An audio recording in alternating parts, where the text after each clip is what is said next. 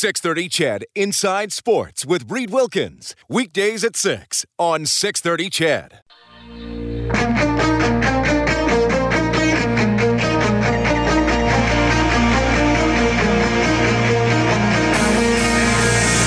Edmonton's home for breaking news on your favorite teams. This is Inside Sports with Reed Wilkins on the voice of your Edmonton Oilers and Eskimos. 630 CHED.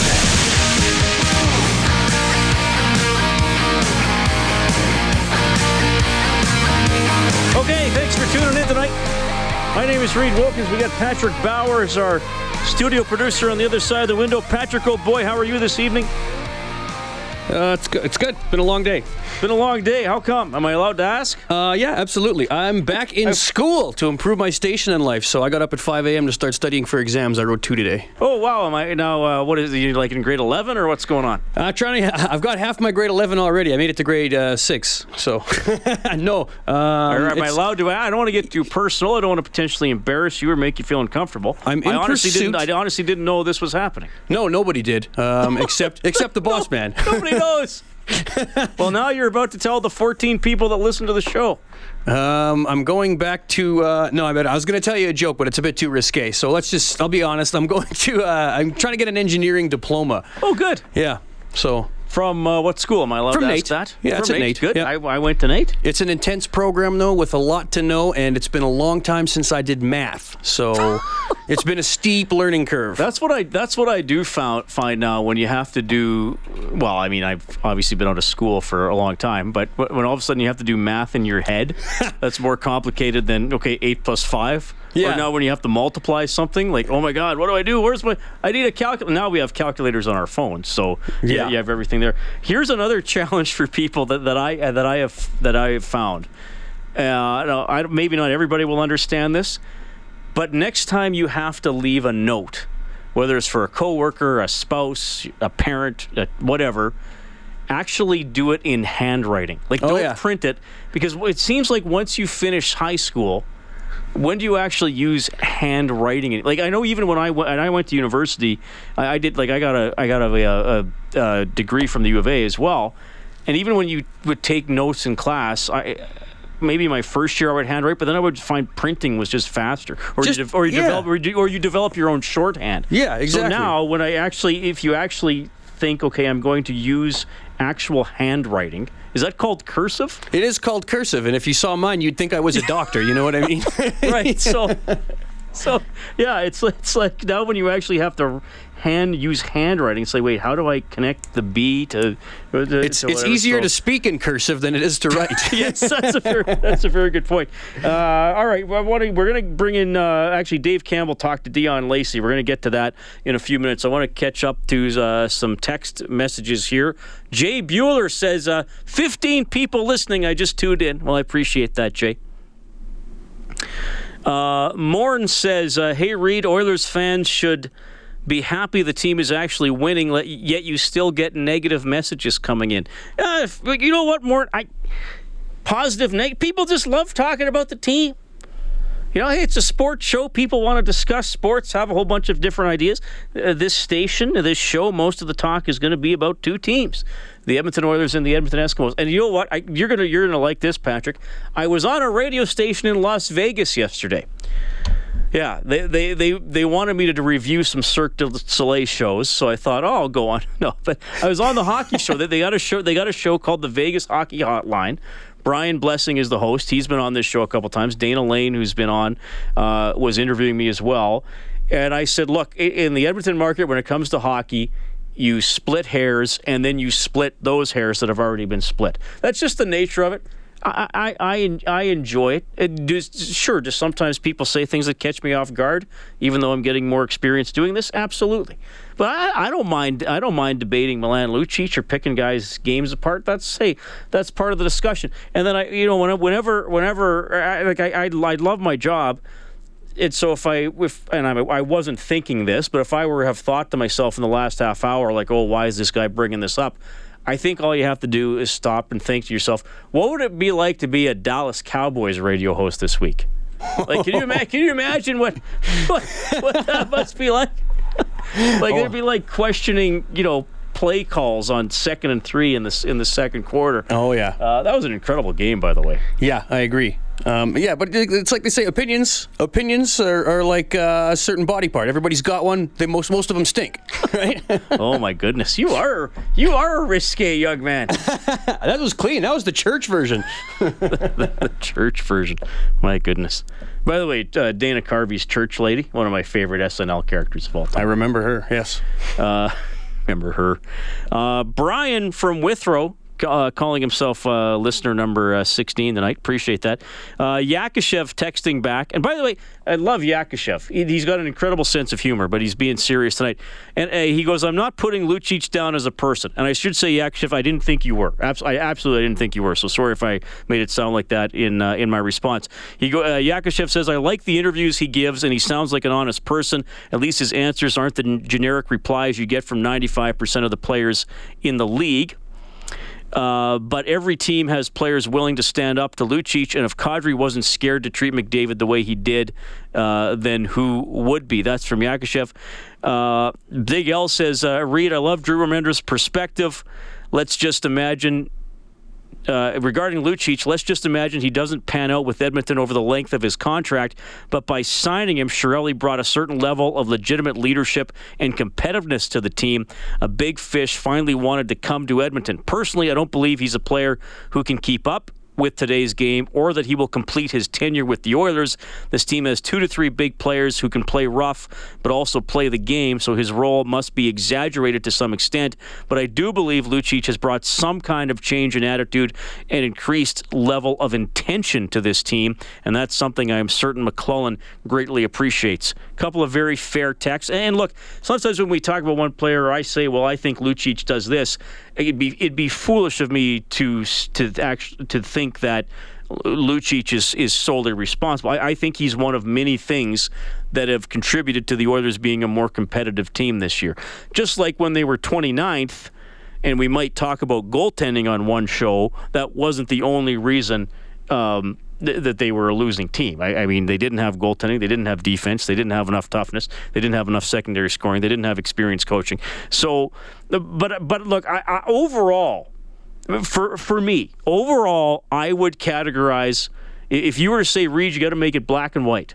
Has Lucic been a positive or a negative addition? For me, it would be positive. It really would. Now, when we split the hairs, yes, I would like him to score more. He's playing a little further down in the lineup right now. I don't think that will last. And I'm personally optimistic that as we get closer to the playoffs, and if the Oilers do get into the playoffs and it's looking good, that I think maybe we'll see some more obvious contributions from Lucic. That's how I'll word that. That's what I'm hopeful we'll see, and I think his history in the league shows that. So that's how I balance that out. And again, it's nice we're talking about this when the team is still 9 games over 500 as opposed to 9 games under or where we're going to be. All right, 780-496-0063. You can also text 630-630, as many of you have been, and I do appreciate that. This texter says, I predict Shane Doan will be an Oiler and help them for a run to the playoffs. That is a compelling idea. Shane Doan, if he does get traded, will have to approve the destination. Personally, I think it's most likely he goes to San Jose if it comes down to that. But Shane Doan as a rental for the Oilers wouldn't bother me. I know Rob Brown and I talked about that a bit last night. I want to get to this comment here from Oilers head coach Todd McClellan as well. He was asked about how close is Jordan Eberle to scoring. That close.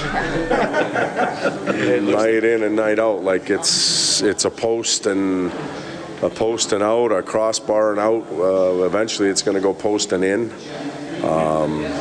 Even last night we were up 3-1 and we had him on the ice with an empty net opportunity. We were hoping that he or Benoit could find a way to get it and put it in. But personally, I'd rather see them score with the goaltender in, and that'll do wonders for their confidence. But there's a lot being made out of it.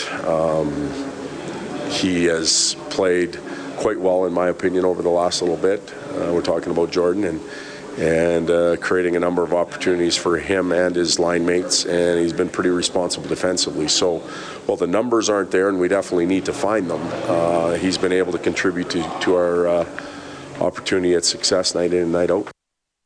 So McClellan actually fairly positive about Eberle's overall play, including away from the puck and in his own end recently.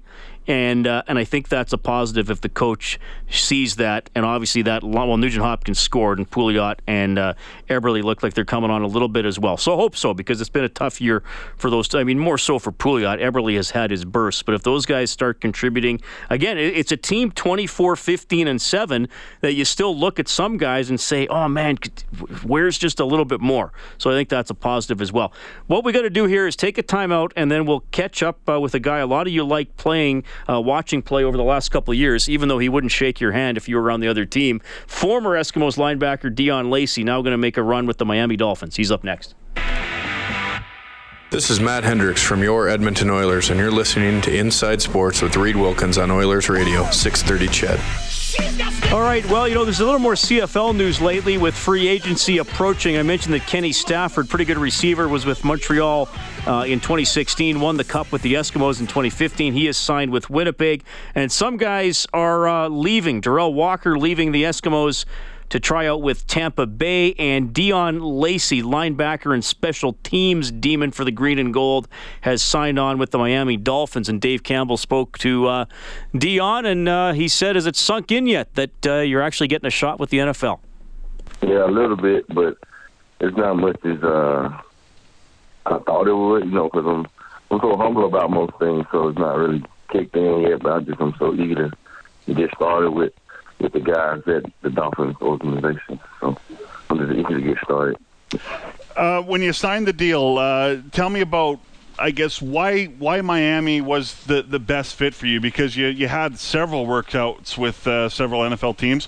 Why did it work so well with the Dolphins, you think? What was so good about the fit?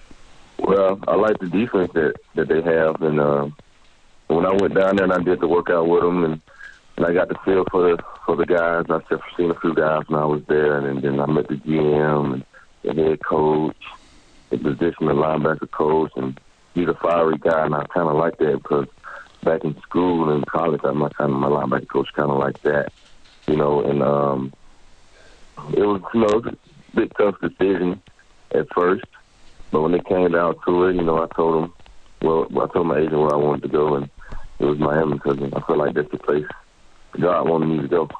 You mentioned about having a fiery personality. That kind of describes you, doesn't it? Yeah, that's what kind of brought me to him. So, how many workouts did you have in total? I did 10, but I had more. But I kind of kind of turned it down after a month. Mm-hmm. Tell me what it's like to go through that process and to, you work out with the first team, then you're working out with, team 2, team 3, team 4. And as you mentioned, it took 10 workouts to finally make a decision on which, which team that you felt was the best suitor and which team felt that you were good for, for their purposes. What's it like going through that process of workout to workout to workout? Yeah, it feels like it's pro day. You're going every team and trying to show your best that you can do at your position. And then in between flights, you might have 2 workouts back to back. Make sure you ice up the night before when you got back to back workouts. Because it was a couple of weeks where I had 2 and 3 workouts during the week that we had to get in because Christmas was coming up and things like that, and the dates kind of running out for teams to fit in. So it was different. It was tiring a little bit as far as getting up and down on those planes. So it was all right. It paid off in the end, though. It sounds like training camp all over again in some respects. Yeah. So the timeline is you go through a training camp. You had a CFL training camp for 3 weeks. Then you go through the meat grinder of an 18-game schedule and playoffs. And, the team was 1 game short of the Grey Cup. So you're playing deep into the season. And then all of a sudden you're thrust into workouts. That's crazy on the body. And also on the mind, I'm sure. Yeah. Oh, yeah. You have to get that rest, and you have to make sure you're eating right, You really have to when it comes to, all the extra hours that you're not having to rest. So you have to put the energy in your body to be able to do that. Joined by Deon Lacey, former Edmonton Eskimos linebacker, now a member of the Miami Dolphins. Reflect back on your 3 years with the Edmonton Eskimos. Obviously, the 2015 year's got to be the high point, but you spent 3 years up here, and you were named an All-Star. Your first season, you were named twice in a row the team nominee for the most outstanding special teams player. You were the top rookie in 2014 as well, and you won a Grey Cup in 2015. What's your best memories, and what are you going to take away from your CFL experience here with the Eskimos? On how to be professional about, playing a game. Because I used to be, too fiery sometimes. Have to calm down and stuff like that because I'm so being so into the games. And the Edmonton organization, they gave me an opportunity, and I'm really thankful for that because it led me to this one. And when I found out about, Miami and Cam Wake and stuff like that, he came from the CFL, and I felt like there was another plus for me going towards that team. Because they had a guy kind of like my story going to CFL and then coming back to the NFL and got something to prove to himself and to NFL, like I can play NFL ball. Mm-hmm. But Edmonton Eskimos is a great organization, play with Coach Jones, Ed Hervey, great guy, Jim. He always tell me, calm down sometimes or keep doing what you're doing. It never in a bad way, always positive.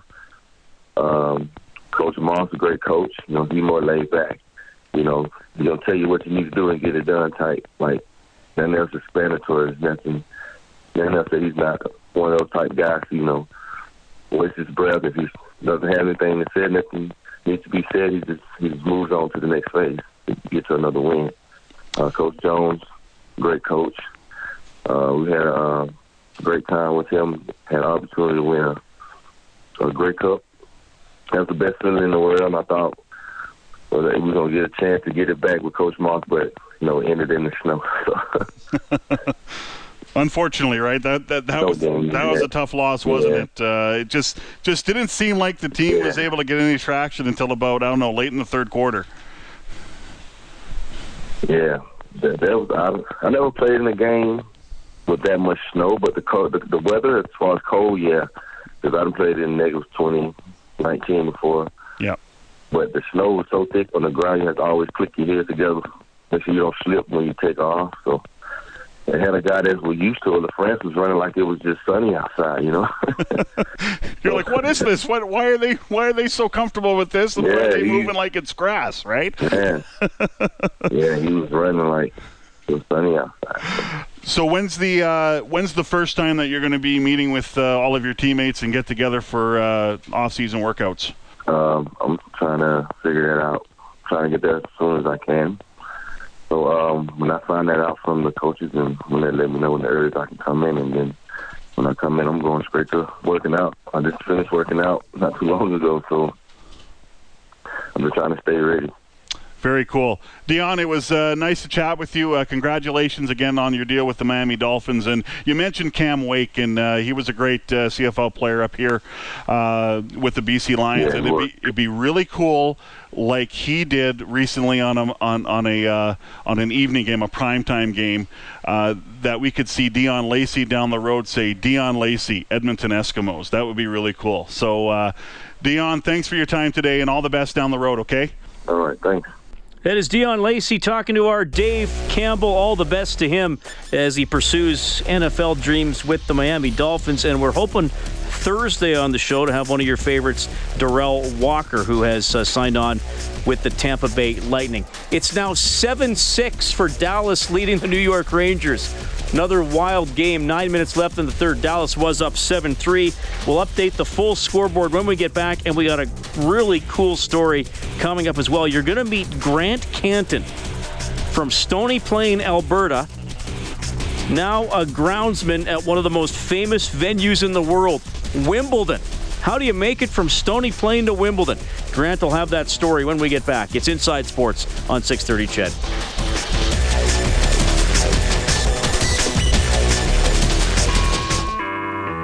Hey, this is Jordan Eberle from your Edmonton Oilers. You're listening to Inside Sports with Reed Wilkins on Oilers Radio 630 CHED.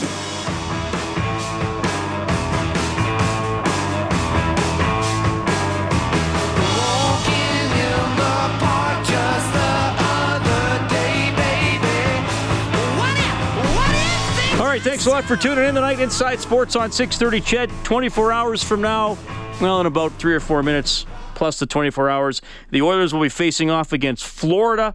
We'll have the face-off show at 6 o'clock here on 630 CHED. And, of course, the Panthers in action this evening. They already lead Calgary 2-1 with 5 minutes left in the first. Chicago up 2-1 on the Avalanche. That's also in the first period.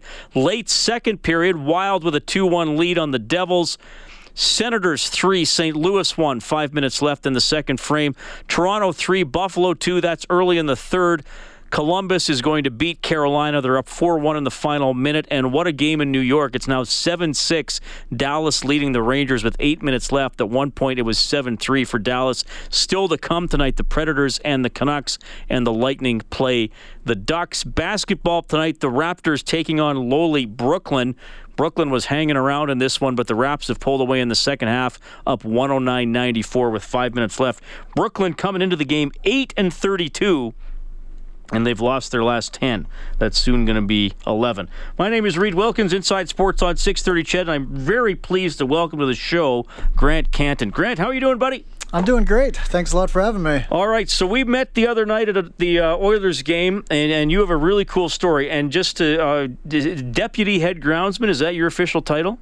It was. As of January 1st, I become the head groundsman. You've become the head groundsman at the All England Lawn Tennis Club. That's the full name? That is, yes. As we call it here in North America, Wimbledon. Correct. That's incredible. And you grew up in Stony Plain. I did, yeah. It's kind of a funny story, you know. I grew up in Stony Plain, went to high school there, and made the big move to Spruce Grove. And once I finished my time in Spruce, I moved down to Calgary, and I really got into golf. I loved golf, and started working on a golf course there. And I was always amazed at how immaculate the courses were kept, how the greens were absolutely perfect, just like carpet.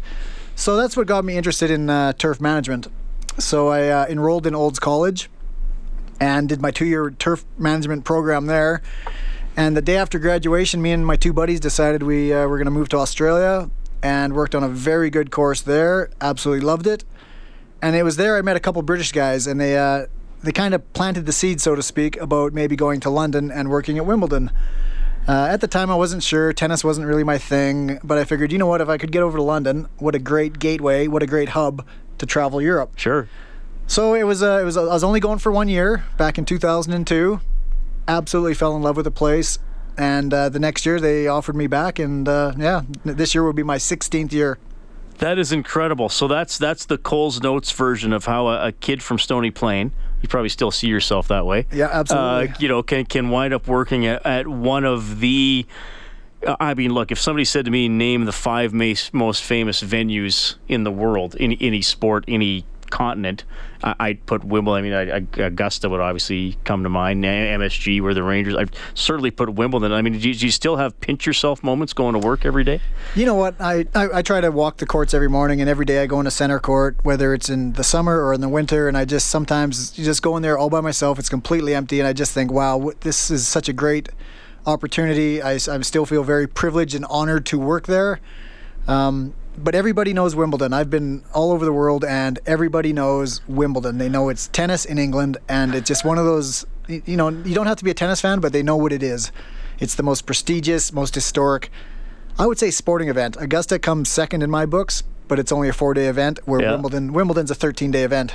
So it's one of the biggest tournaments, annual sporting events in the world. Well, this is incredible. So you go to Olds College. Turf management was the course you took? Yep. So then you get the chance to go to London, work at Wimbledon. So how do you prove yourself in your industry that you can work at Wimbledon and keep these courts in immaculate condition? What do you have to do to separate yourself from other guys and girls who want to do the same thing? That's a good question. And when I do my speeches to students and whoever I'm speaking to, I always say, you know, there's book smarts, but you learn pretty much everything in the field.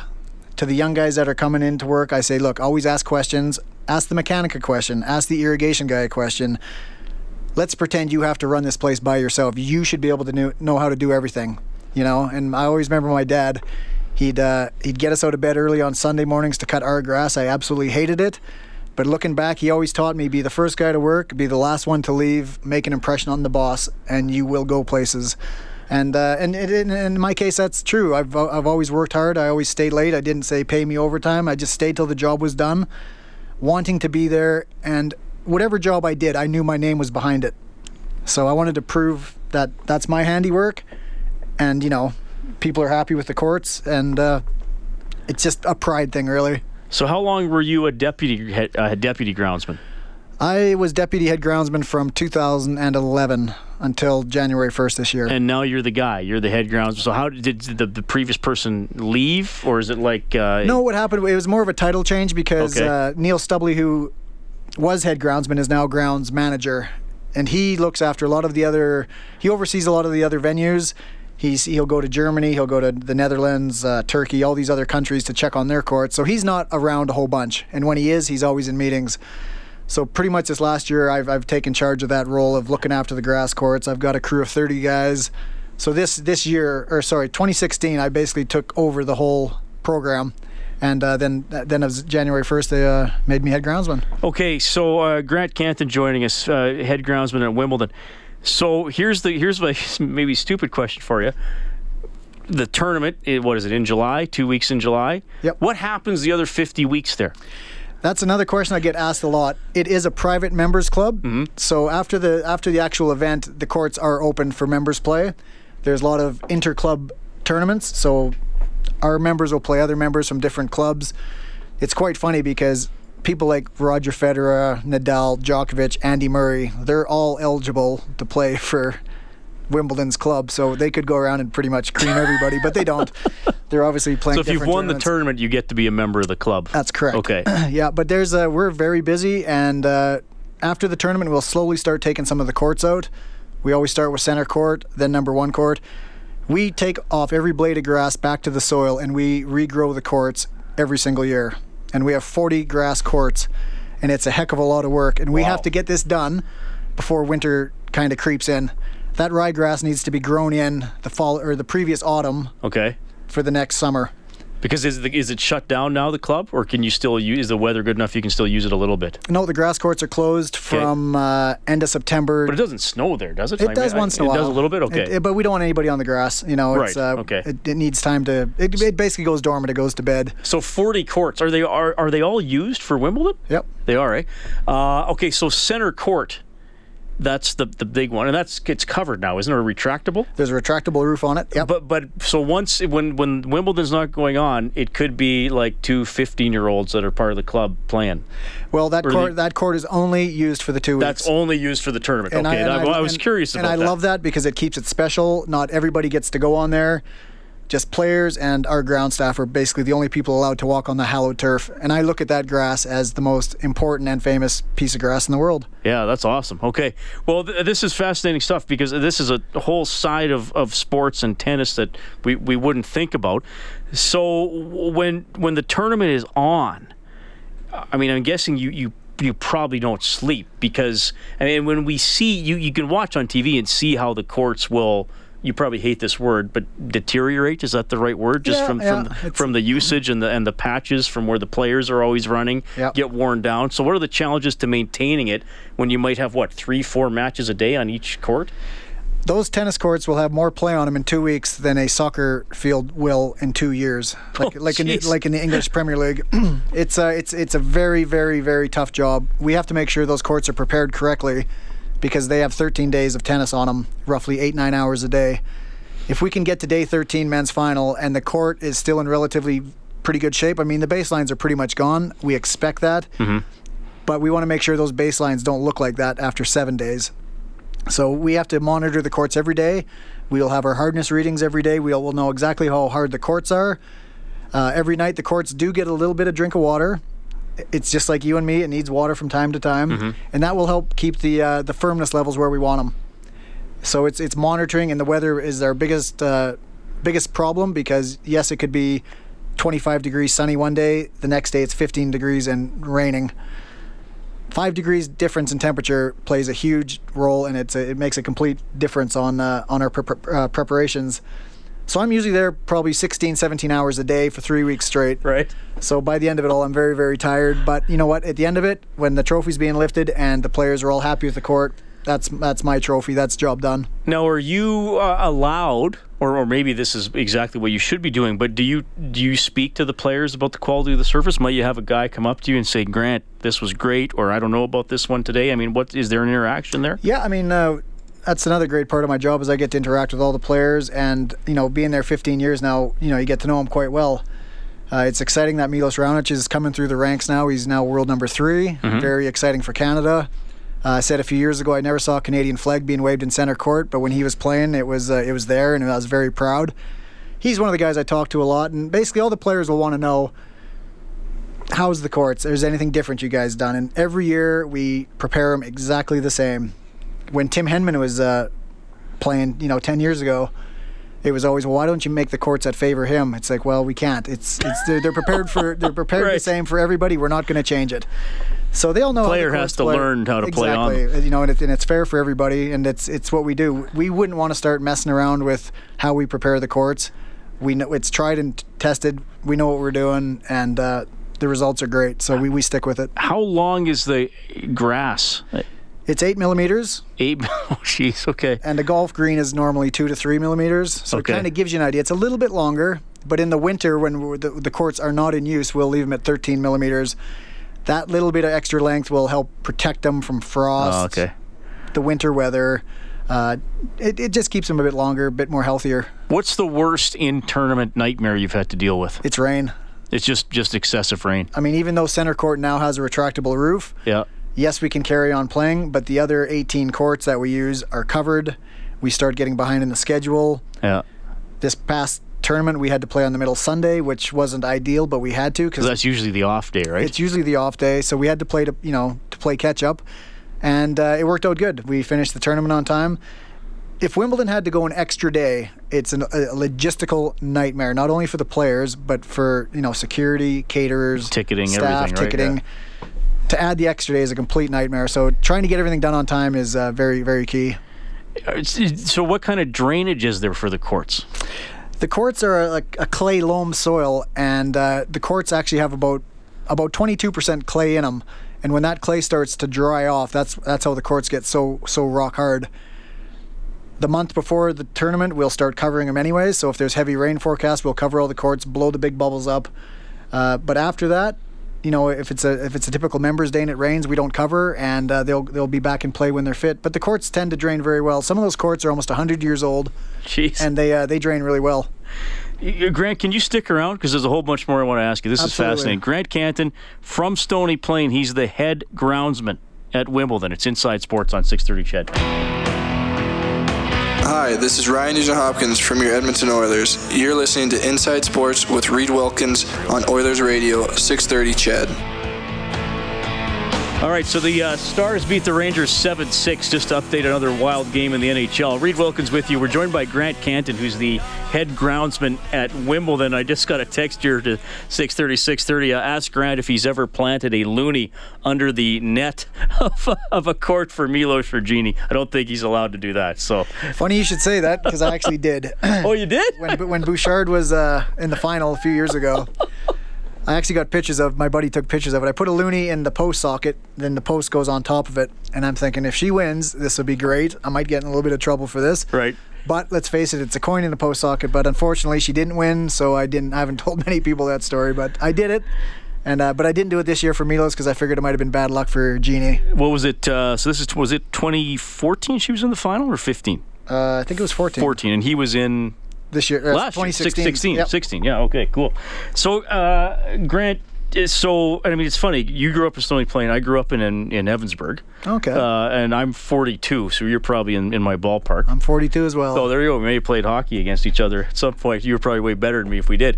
So in 2002, you get to move to London, England. You didn't know if you were going to stay there. You wound up staying there. What was the? I mean, look, it's an English-speaking nation, obviously, but what was a big transition for you moving over there? Growing up in Stony Plain to moving to London, obviously a huge change. You go from living on the acreage to a full-blown concrete jungle of a city.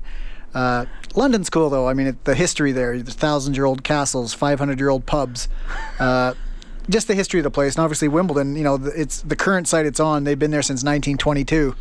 So there's a lot of history there. But London is definitely a different lap on the racetrack, no question about it. But I've been there 15, 16 years now, so I'm completely used to it. So it's so nice to come back to town. People complain about the traffic here. I say, this is not too bad, trust me. The population density and the traffic does it still have you shaking your head sometimes? A little bit, but I'm surprised how big Spruce Grove has gotten. Stony Plain is still a little small, but let's keep it that way. It's a town. Let's keep it that way. So yeah, I love coming home and seeing everything that I remember as a kid, the old hockey rinks, and my dad still lives out of the acreage where I grew up, so it's fantastic. What teams and/or sports do you still follow? Now that you moved, or have your interest shifted because you're in a different sporting climate, so to speak? When I first moved to London, obviously the whole internet thing wasn't as great to watch Oiler games, so I usually listen to them on the radio or just look at the scores. So I picked up the Premier League football, soccer, so to speak, and I got into that. But now, obviously, I can watch any hockey game whenever I want with the NHL Game Center and all that. I watch a lot of hockey and a lot less soccer, so... Hockey's a real man sport. You watch these soccer players rolling around, tripping over the wind, and it's kind of embarrassing, especially when there's 5 cameras on them showing the replay of absolutely nothing happening to them. So I must admit I've lost a bit of respect for those guys. But yeah, hockey is the number one for me. Always has been. Do you have a lot of people you can, other Canadians, or do you meet any English people that you can bond with over hockey? Or is it not really. Just there's a couple guys at work that will support a team, but they maybe know one player on the team, so it's not. They just really like having the pennant up in their. There's a Canadian bar in London London called the Maple Leaf, and we used to meet up there for a few beers and chicken wings and watch a few of the games. But no, I like getting home from work and getting in my recliner and watching the Oilers game from the night before, because most Oiler games are on at 2 or 3 in the morning for me. So right. So can you avoid knowing the result then? If you're careful? It's a bit tough. I obviously got to stay off my phone. Because people will be right. Facebook and all the other stuff. There's always the score on that. But usually I can get home and not know the score, which is great. All right. So do you follow any other Canadian or Edmonton teams or athletes still? No, I follow the Eskimos. Been following them for quite a while. I actually can get their games on the sports channels over in London, which is nice. Oh, good. Yeah. So watch the Eskimos, watch the Oilers. But that's pretty much it. But when the Eskimos won the Grey Cup, were you just kind of nobody to celebrate with, though? You're just pretty much. It's like sitting there like me and the cats. Yeah, it was. Trying to call people back home. It's like, who's the Eskimos? It's like, all right, I don't want to talk to you. All right, Grant. So tell me, I know you're in town here for a while. Is this usually time though where you could take a little bit of time off and get away from the club because of the weather and its courts are closed down and stuff? Yeah, wintertime is a good time for me to go travel back home. We usually go down to Phoenix. We got a house down in Phoenix, but we're back here now. But yeah, pretty much from April till September is kind of a no-go time for me to go on holiday. Right. We're just far too busy, especially with the preparation. And like I said, after the event, we got to basically dig up 40 courts, rebuild them, regrow them, re-level them, get them absolutely perfect going into winter for the following year. So it's a big vicious circle, but I enjoy it. I'm outside every day. Every day is different. Get to meet loads of people. How many staff do you have? 30 on my crew. Okay. Wimbledon in total has probably 200 staff there, which doesn't seem like a lot. But during the championships, there's over 7,000 with security, caterers, all of it. So you wanted to tell me a story. We're running short of time. This is great, but tell me the story about the net. Yeah, something I started in 2007 was when Tim Henman retired, I gave him the net from his last ever match. And then I thought, wouldn't it be cool to start giving the players the net from their first Wimbledon title? So 2008, I gave Nadal his. 2011, I gave Djokovic his. 2009, I gave Roger Federer the net, but it wasn't his first one, but it was the one he beat Pete Sampras's record on. Okay. Andy Murray won in 2013, he got it. So I was really hoping to give Raonic his in 2016, but maybe next year he'll do it. But the players love it because they get the replica trophy, but to have the net that the final was played on, and actually every single match for the whole tournament it's a great souvenir for them. Is there ever any, and I know you've been there a while now, but is there ever any how could a Canadian have this hallowed job at an English institution? Do you ever face that? Not really. I mean, people always ask me why I don't speak English like with the English accent, and I said, well, why would I? I've always talked like this. Right. But they don't look at it as an Englishman should have that position. It's the guy suited for the job, and I'm very honored and very proud to have this job. I did get my British citizenship, I think, in about 2009 or 10.